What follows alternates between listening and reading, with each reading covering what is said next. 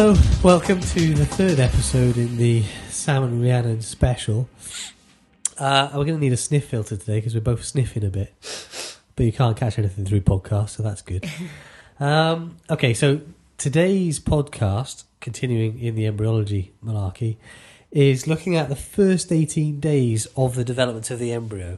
So this is from straight after fertilisation. We're not going to look at fertilisation, are we? Yeah, we're going to leave that one for other people. That's a completely different story.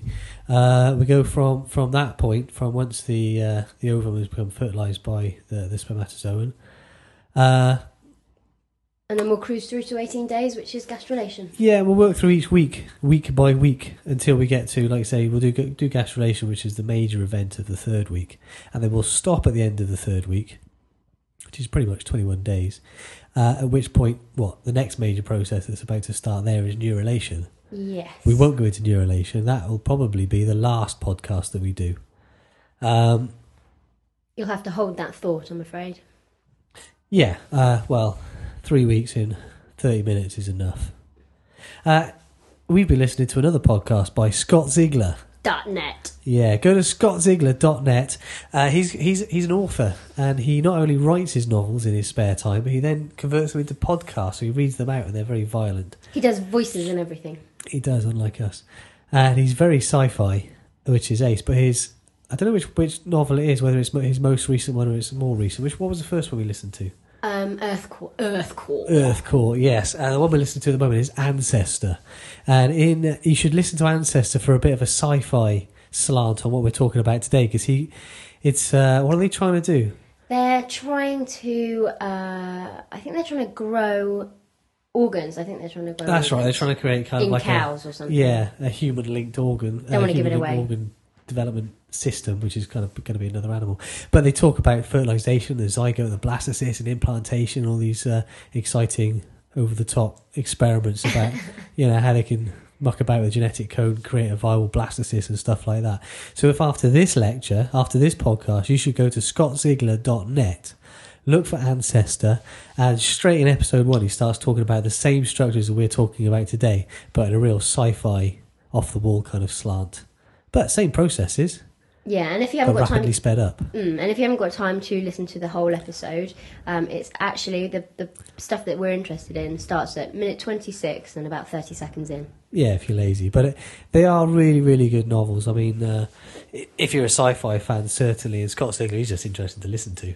He's very, very funny. Yeah, he's scottziegler.net. Be warned, there might be lots and lots of violence. And don't get distracted either from any revision and other things that you have to do. Well, it's good fun. Okay, should we kick off? Yeah. You can do a lot of this today then, Rhiannon. Why? Because you're feeling tired? No, because you just told me I've taught this 4 times already. Okay, well, I'm going to start off. So say we've had fertilisation has taken place, okay? We'll leave that, and what fertilisation leaves us with is a zygote, okay? So we've got this diploid cell that's still within the zona pellucida, something to remember that. It's actually quite a large cell.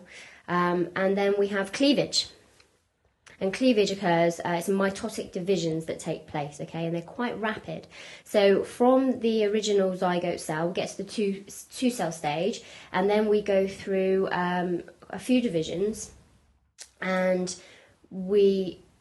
what happens is the number of cells increase, but actually the size of the cells decreases because we've still got that zona pellucida around, so it can't actually get any bigger, okay? It's like a barrier. So the structure itself doesn't get any larger, but Correct. we get more cells in there. Correct. What's the zona pellucida?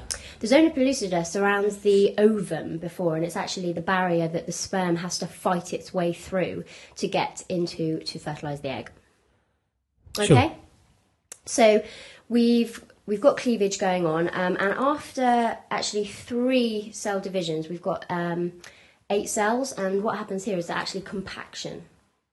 And that increases the cells' contact with each other, okay? So it's quite an important phase, and the cells, so they compact and they become closer and tighter together. Then we get another cell division, and we reach the morula stage. This is 16 cells. Yeah, and your point about compaction there is important and how tightly linked these cells are, because at this stage it looks like a ball of cells, but these cells are all communicating with each other. Yes. They've all got specific tasks. there's a lot of organisation already that we can't see.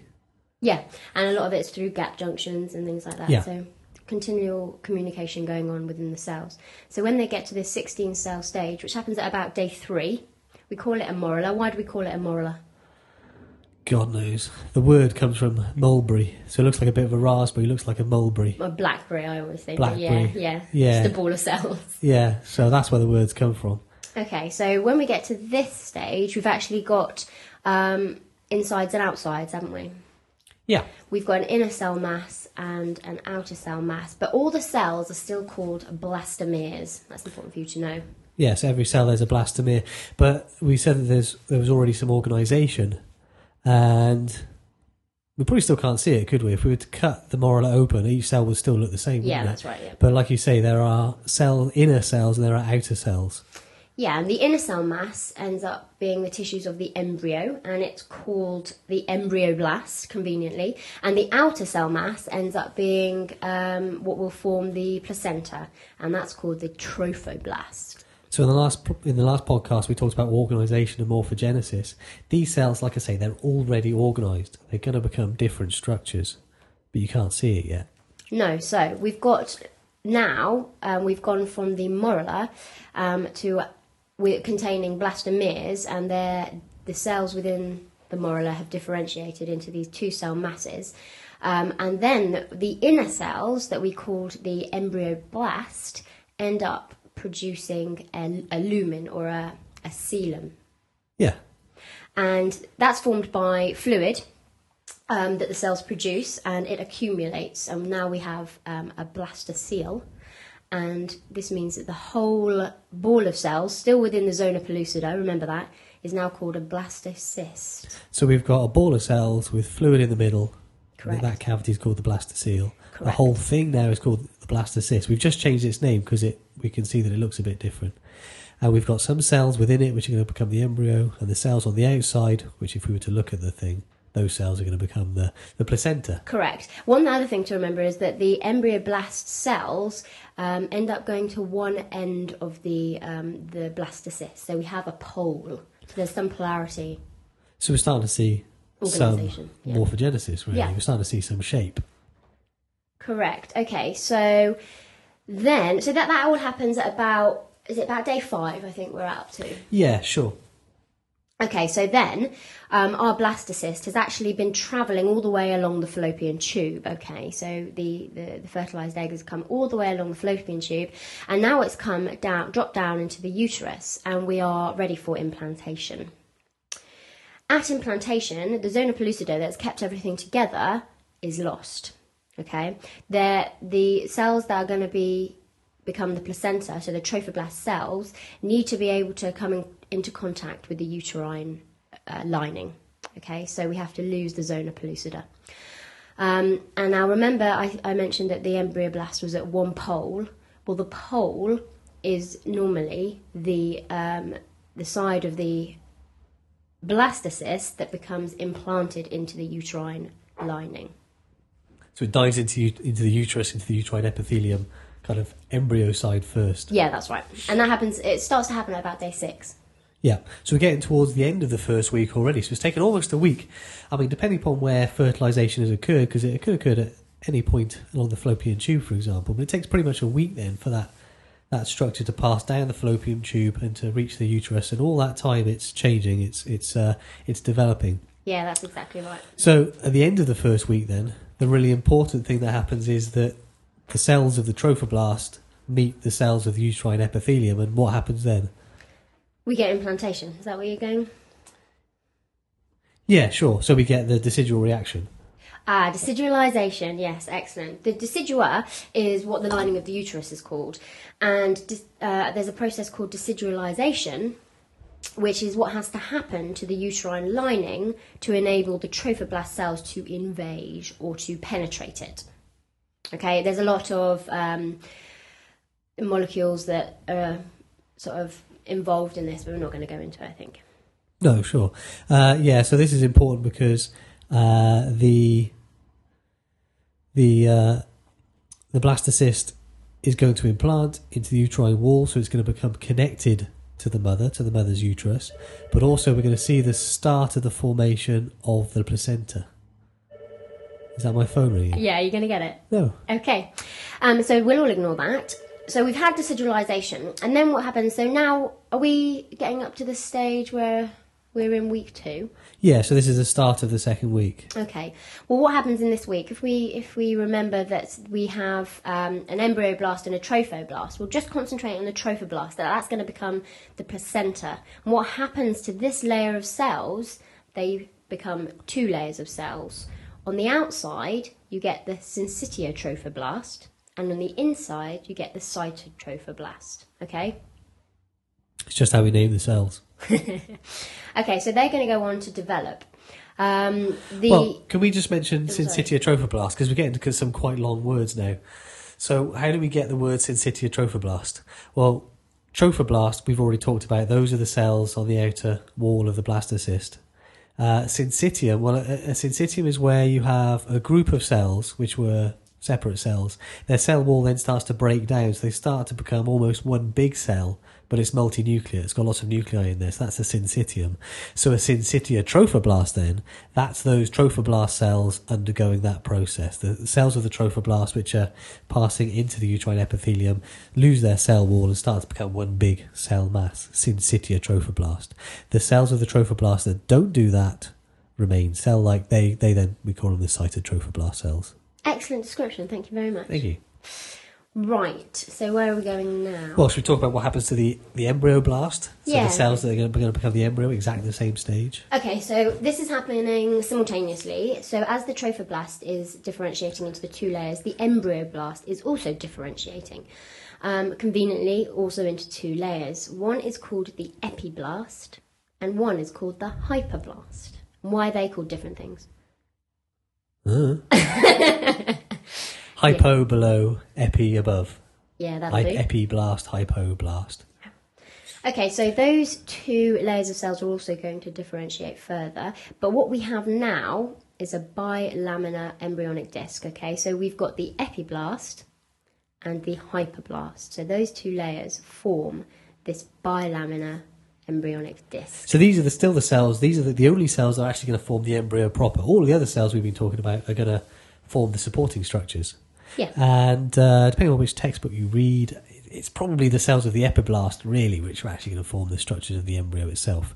Cells of the hyperblast likely get displaced. We'll talk about that later, though. So the other key structure that forms in that week, then, because in the second week we start to really not just get implantation of the blastocyst into the uterine wall, but we also start to get cavities forming. One cavity is fairly common to most people is the amniotic cavity, and the amniotic cavity starts to form within the second week. There are some more differentiation going on from the cells kind of at the embryoblast end of the blastocele. Cells start to differentiate, become amnioblasts.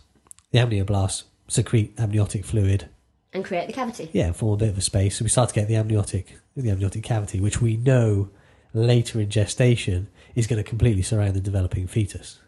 Excellent. So can I just say, at this point of development, we've got the amniotic cavity and we've still got the blastocele. Yes, because the blastocele is going to become other things. Yes. Okay, so our blastocele, like I mentioned before, what actually happens now in this area is that cells from the hyperblast, remember that layer of cells from the hyperblast form a membrane. It's called the exocelomic membrane, okay? And this is actually lining the blastocele cavity. And now, this cavity lined with this exocelomic membrane is called the exocelomic cavity, which is going to form what? It does get a bit complicated, doesn't it? It gets a bit messy. But essentially, this cavity that's forming is going to become the yolk sac. And that changes its name as well. So we go exocelomic cavity, we go primitive yolk sac, and then secondary yolk sac or definitive yolk sac. And essentially it's all the same space, but we keep changing its name because that's what we like to do. Have an image in front of you when we're looking at this, I think is the best way. Yeah, it's good to refer to the textbooks. I think the easy way to describe it is if we have a ball of cells, the blastocyst, with the embryo cells at one end, Then at the embryo end, we get a new space, which is the amniotic cavity. And in the blastocele space, the other side of the cells of the embryo, we start to get the development of the yolk sac, basically. Yeah, and also during this whole stage, the ball of cells that's developing is becoming more and more implanted into the lining of the uterine wall as well. It's getting deeper and deeper. So they're happening simultaneously. And the developing placenta, the syncytia trophoblast and what have you, that's getting bigger and bigger and invading more and more of the uterine epithelium. It can get bigger because the cytotrophoblast cells are actually continually dividing and adding to the syncytia trophoblast.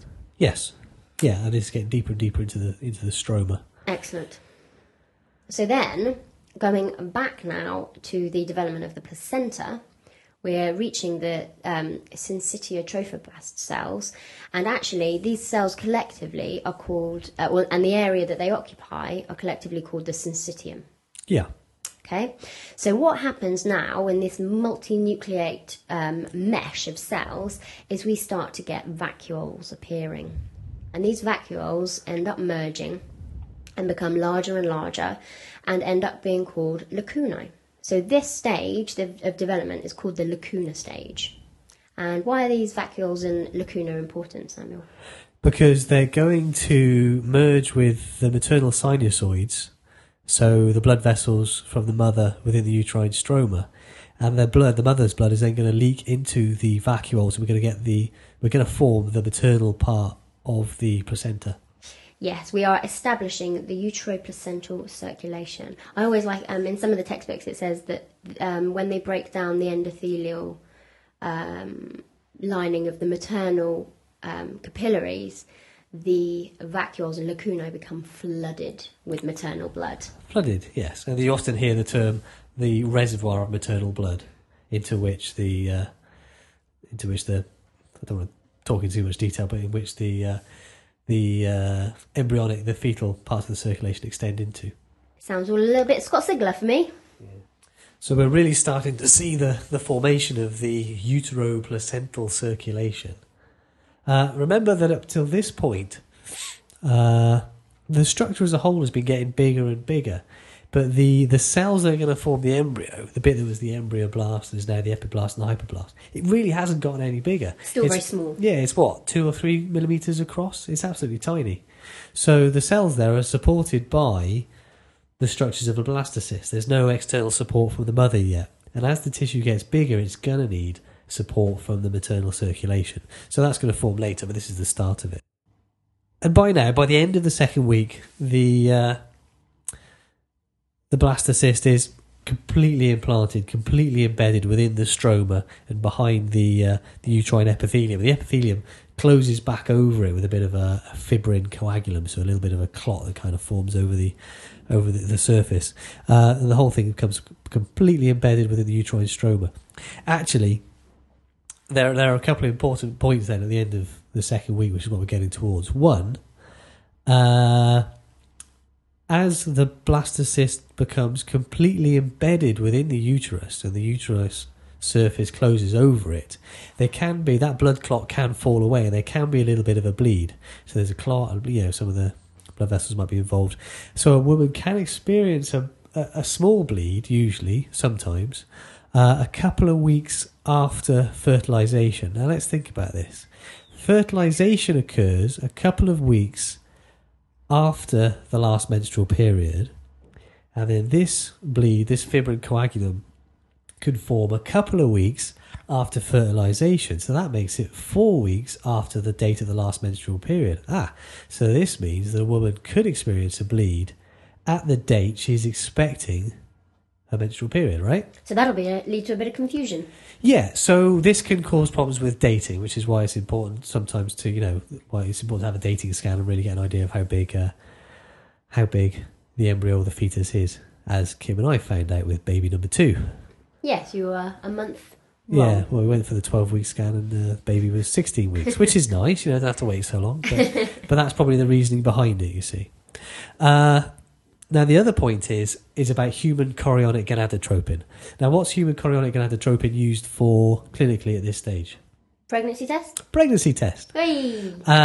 So as a detector of pregnancy, either in the pregnancy kits you buy from Boots, or if you go to your doctor and have a proper full-on HCG test, HCG, human chorionic gonadotropin, is made by the cells of the placenta. 2 weeks after fertilization, those cells that are forming the placenta are starting to appear. So those cells are starting to make HCG. So only at this stage can you really detect a pregnancy by detecting HCG. Okay, Yeah. so it's an important point, 2 weeks after fertilization. Definitely. Yeah.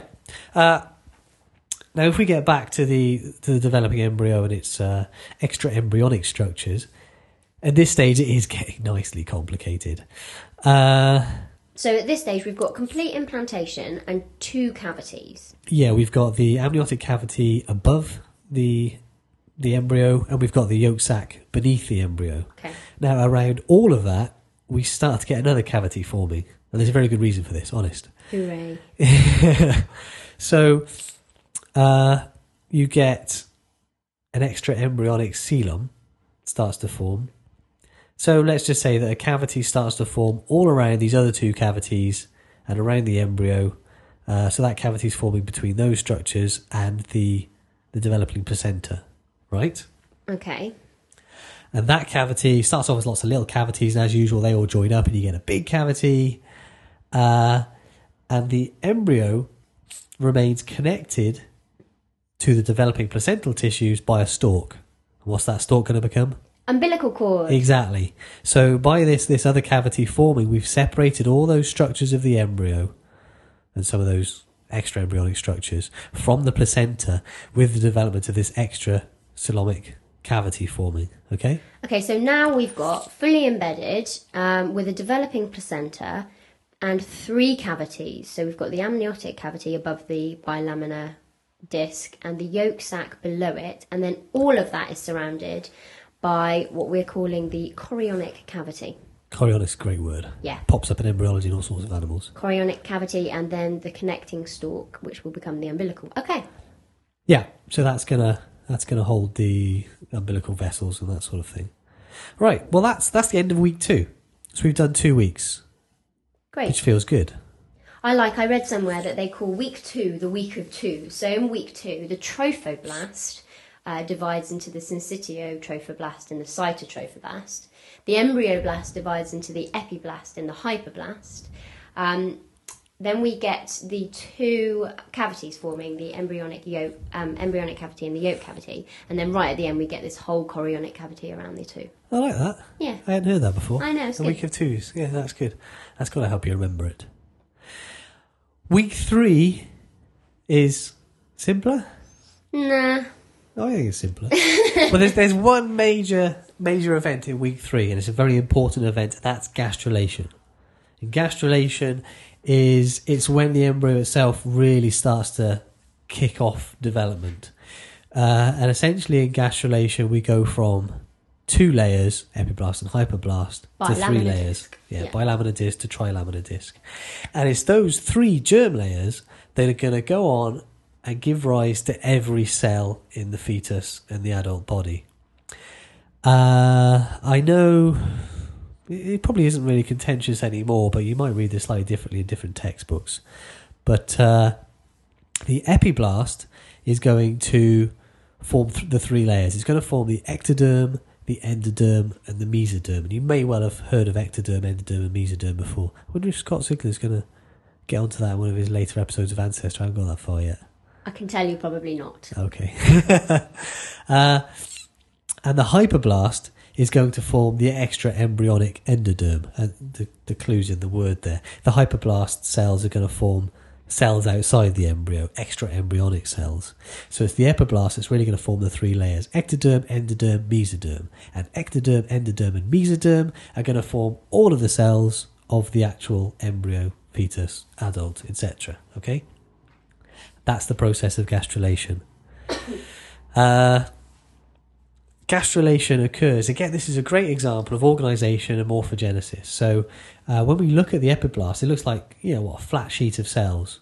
It's not perfectly circular, it's kind of oval in shape. So maybe it's got a head end, maybe it's got a tail end. You can't really tell which is which. The cells definitely know where they are. They know what's coming up. And that organisation is followed by morphogenesis, where we start to see a primitive streak and a primitive node. And the primitive streak it's a streak that forms right down the middle of the epiblast. And the streak is formed by cells on the surface of the epiblast migrating, passing to the middle of the epiblast, diving down through the middle and getting beneath the layer of cells they were currently in. So there's this streak that you can see, and the streak forms. It starts to form really at the tail end, and maybe stretches towards the head end. So you can see a tail, you can see a head, and you can see a left and a right and a dorsal and a ventral. Am I right in thinking they're not 100% sure on how the cells know how to dive and when to dive and the molecular signals and things like that? Sure, the signalling processes there may be fairly complex, and I think there's quite a bit of work going on at that level. There are some. There's a good level of understanding, but it's certainly not finished. Right. So the primitive node is kind of a circular end to the streak, which sits at the cephalic end, the head end. And we can really see that these cells are organised. They know what they've got to do. They know they've got to go from one layer of cells to 3 layers of cells. And as they migrate, they're going to differentiate. So once they've become part of the ectoderm, endoderm or mesoderm, they are already down a line of differentiation. They've chosen a pathway. And it's not very easy for those cells to go backwards. Okay. Another couple of points. So the epiblast is starting to form these 3 layers. At the mouth end, there's a buccopharyngeal membrane, and at the tail end, the anus end, there's a cloacal membrane. Oh, you said it before. I thought you were going to ask me which one was which. Sorry. And these are tightly adherent ectoderm and endoderm cells. Yeah, they don't have a mesoderm. That's right. And that's going to be important when we look at the gut tube, which will be the next podcast, because these are going to form the mouth and the anus. So remember those exist. Buccopharyngeal membrane and cloacal membrane. Okay, so ectoderm, endoderm and mesoderm. What are they going to form, Rhiannon? The ectoderm, well, that ends up being the epidermis and your central nervous system, your peripheral nervous system, and also the retina in your eye. Yeah, which makes sense. Yep, the endoderm ends up being the epithelia of your respiratory tract and your gastrointestinal passages. Also, you have glandular cells that are associated with organs like your liver and your pancreas. So, all the stuff we're going to look at in the next podcast, the GI tract and its development, pretty much all of those cells come from the endoderm layer. And then kind of the externally cells, like the skin, that's all ectoderm, plus the connective tissue, the central nervous system, peripheral nervous system, that's ectoderm. So ectoderm is kind of the outer layer, endoderm is kind of the inner layer, and everything in between is mesoderm. Yeah, and that makes all your connective tissues, so your... Which we love so much. Yeah, your bones, your cartilage, your tendons, your ligaments. It also makes muscle and blood vessels, the heart, and also reproductive and excretory organs. All that stuff in between. Yeah. Big list. Massive okay, so ectoderm outside, endoderm inside, mesoderm in between the two. So it's really important that we're able to use the terms ectoderm, endoderm and mesoderm. It's really important in understanding much of embryology. And that's it, you see. I told you it's pretty straightforward, that third week. You're right, it's not too bad. Yeah, we've got these 2 layers. And we've got the layer of epiblast cells. They dive down through the midline to form the primitive streak, and they push away the hyperblast cells, and they form 3 layers of cells. Ectoderm, endoderm, mesoderm. Sorry, ectoderm, mesoderm, endoderm. I should say it that way round. And that's gastrulation. And then pretty much in about 16 days, towards the end of the 3rd week, we start to get the formation of the notochord. I'm not going to talk about neurulation, but we'll mention the notochord because it's occurring at the same time. And these are cells which are passing down into the primitive streak, remaining in the midline, in the middle of the embryo, underneath the ectoderm, kind of the same level as the mesoderm, but these cells are already differentiating, and they're going to be the cells of the notochord. And the notochord is a very important signalling centre, a source of signalling sources, a source of important signals which is going to control development of structures in the midline and in that region. So those pre-notochordal cells dive down through the primitive streak, they extend up towards the head, and they mix with the endoderm cells.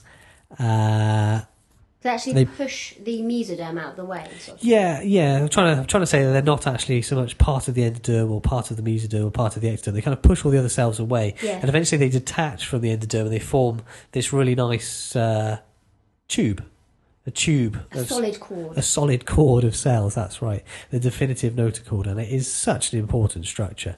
But, like I say, you're probably going to have to wait until the end of the podcast series to hear about it, am I right? Sorry about that. Yeah, I think that's probably when we'll touch on it next. Okay, so that's the end of the third week.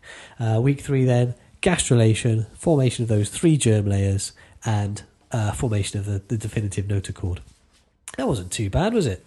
That was not bad at all, actually. So, quite simply, should we just run through a little summary of what we've done? I think we just did, didn't we? Okay. No, go on, yeah, do a summary. Okay, well, we started with fertilisation, but we thought we'd just leave that for another thing. And then we had the zygote, which went under cleavage, which ended up making a morula. That was the 16-cell stage at day 3. Then from there, we went on and formed the blastocyst, and that was the ball of cells with the blastocele within it, so the lumen full of fluid. Then we had started to get implantation, so that was happening at about day 6, and with implantation we had the trophoblast cells penetrating the uterine epithelia. Obviously the division of the trophoblast and the embryoblast into the 2 different layers I won't go into now. And then quite simply, we ended up with gastrulation, so the bilaminar disc changed into the trilaminar disc. Yes. Thank you, Dr. Fish. Very Thank good. you. Are you Dr. Fish or Dr. DeReed, by the way? Oh, don't start that one. I don't know. I'm published under Fish. That's the problem. So you're going to keep your professional name? Well, I don't know. My bank account's under DeReed, so that's more important. Hence the problem. Call me Rhiannon. Maybe we'll get a decision by the next podcast. I'll think about it. All right, thanks again, Rhiannon. Thank you, Sam. Hopefully that's been useful to you lot. Yeah, and if you've got any questions, you can contact us. Yeah. Should we cut that bit out? No. Okay, see you next time. Thank you. Bye. Bye.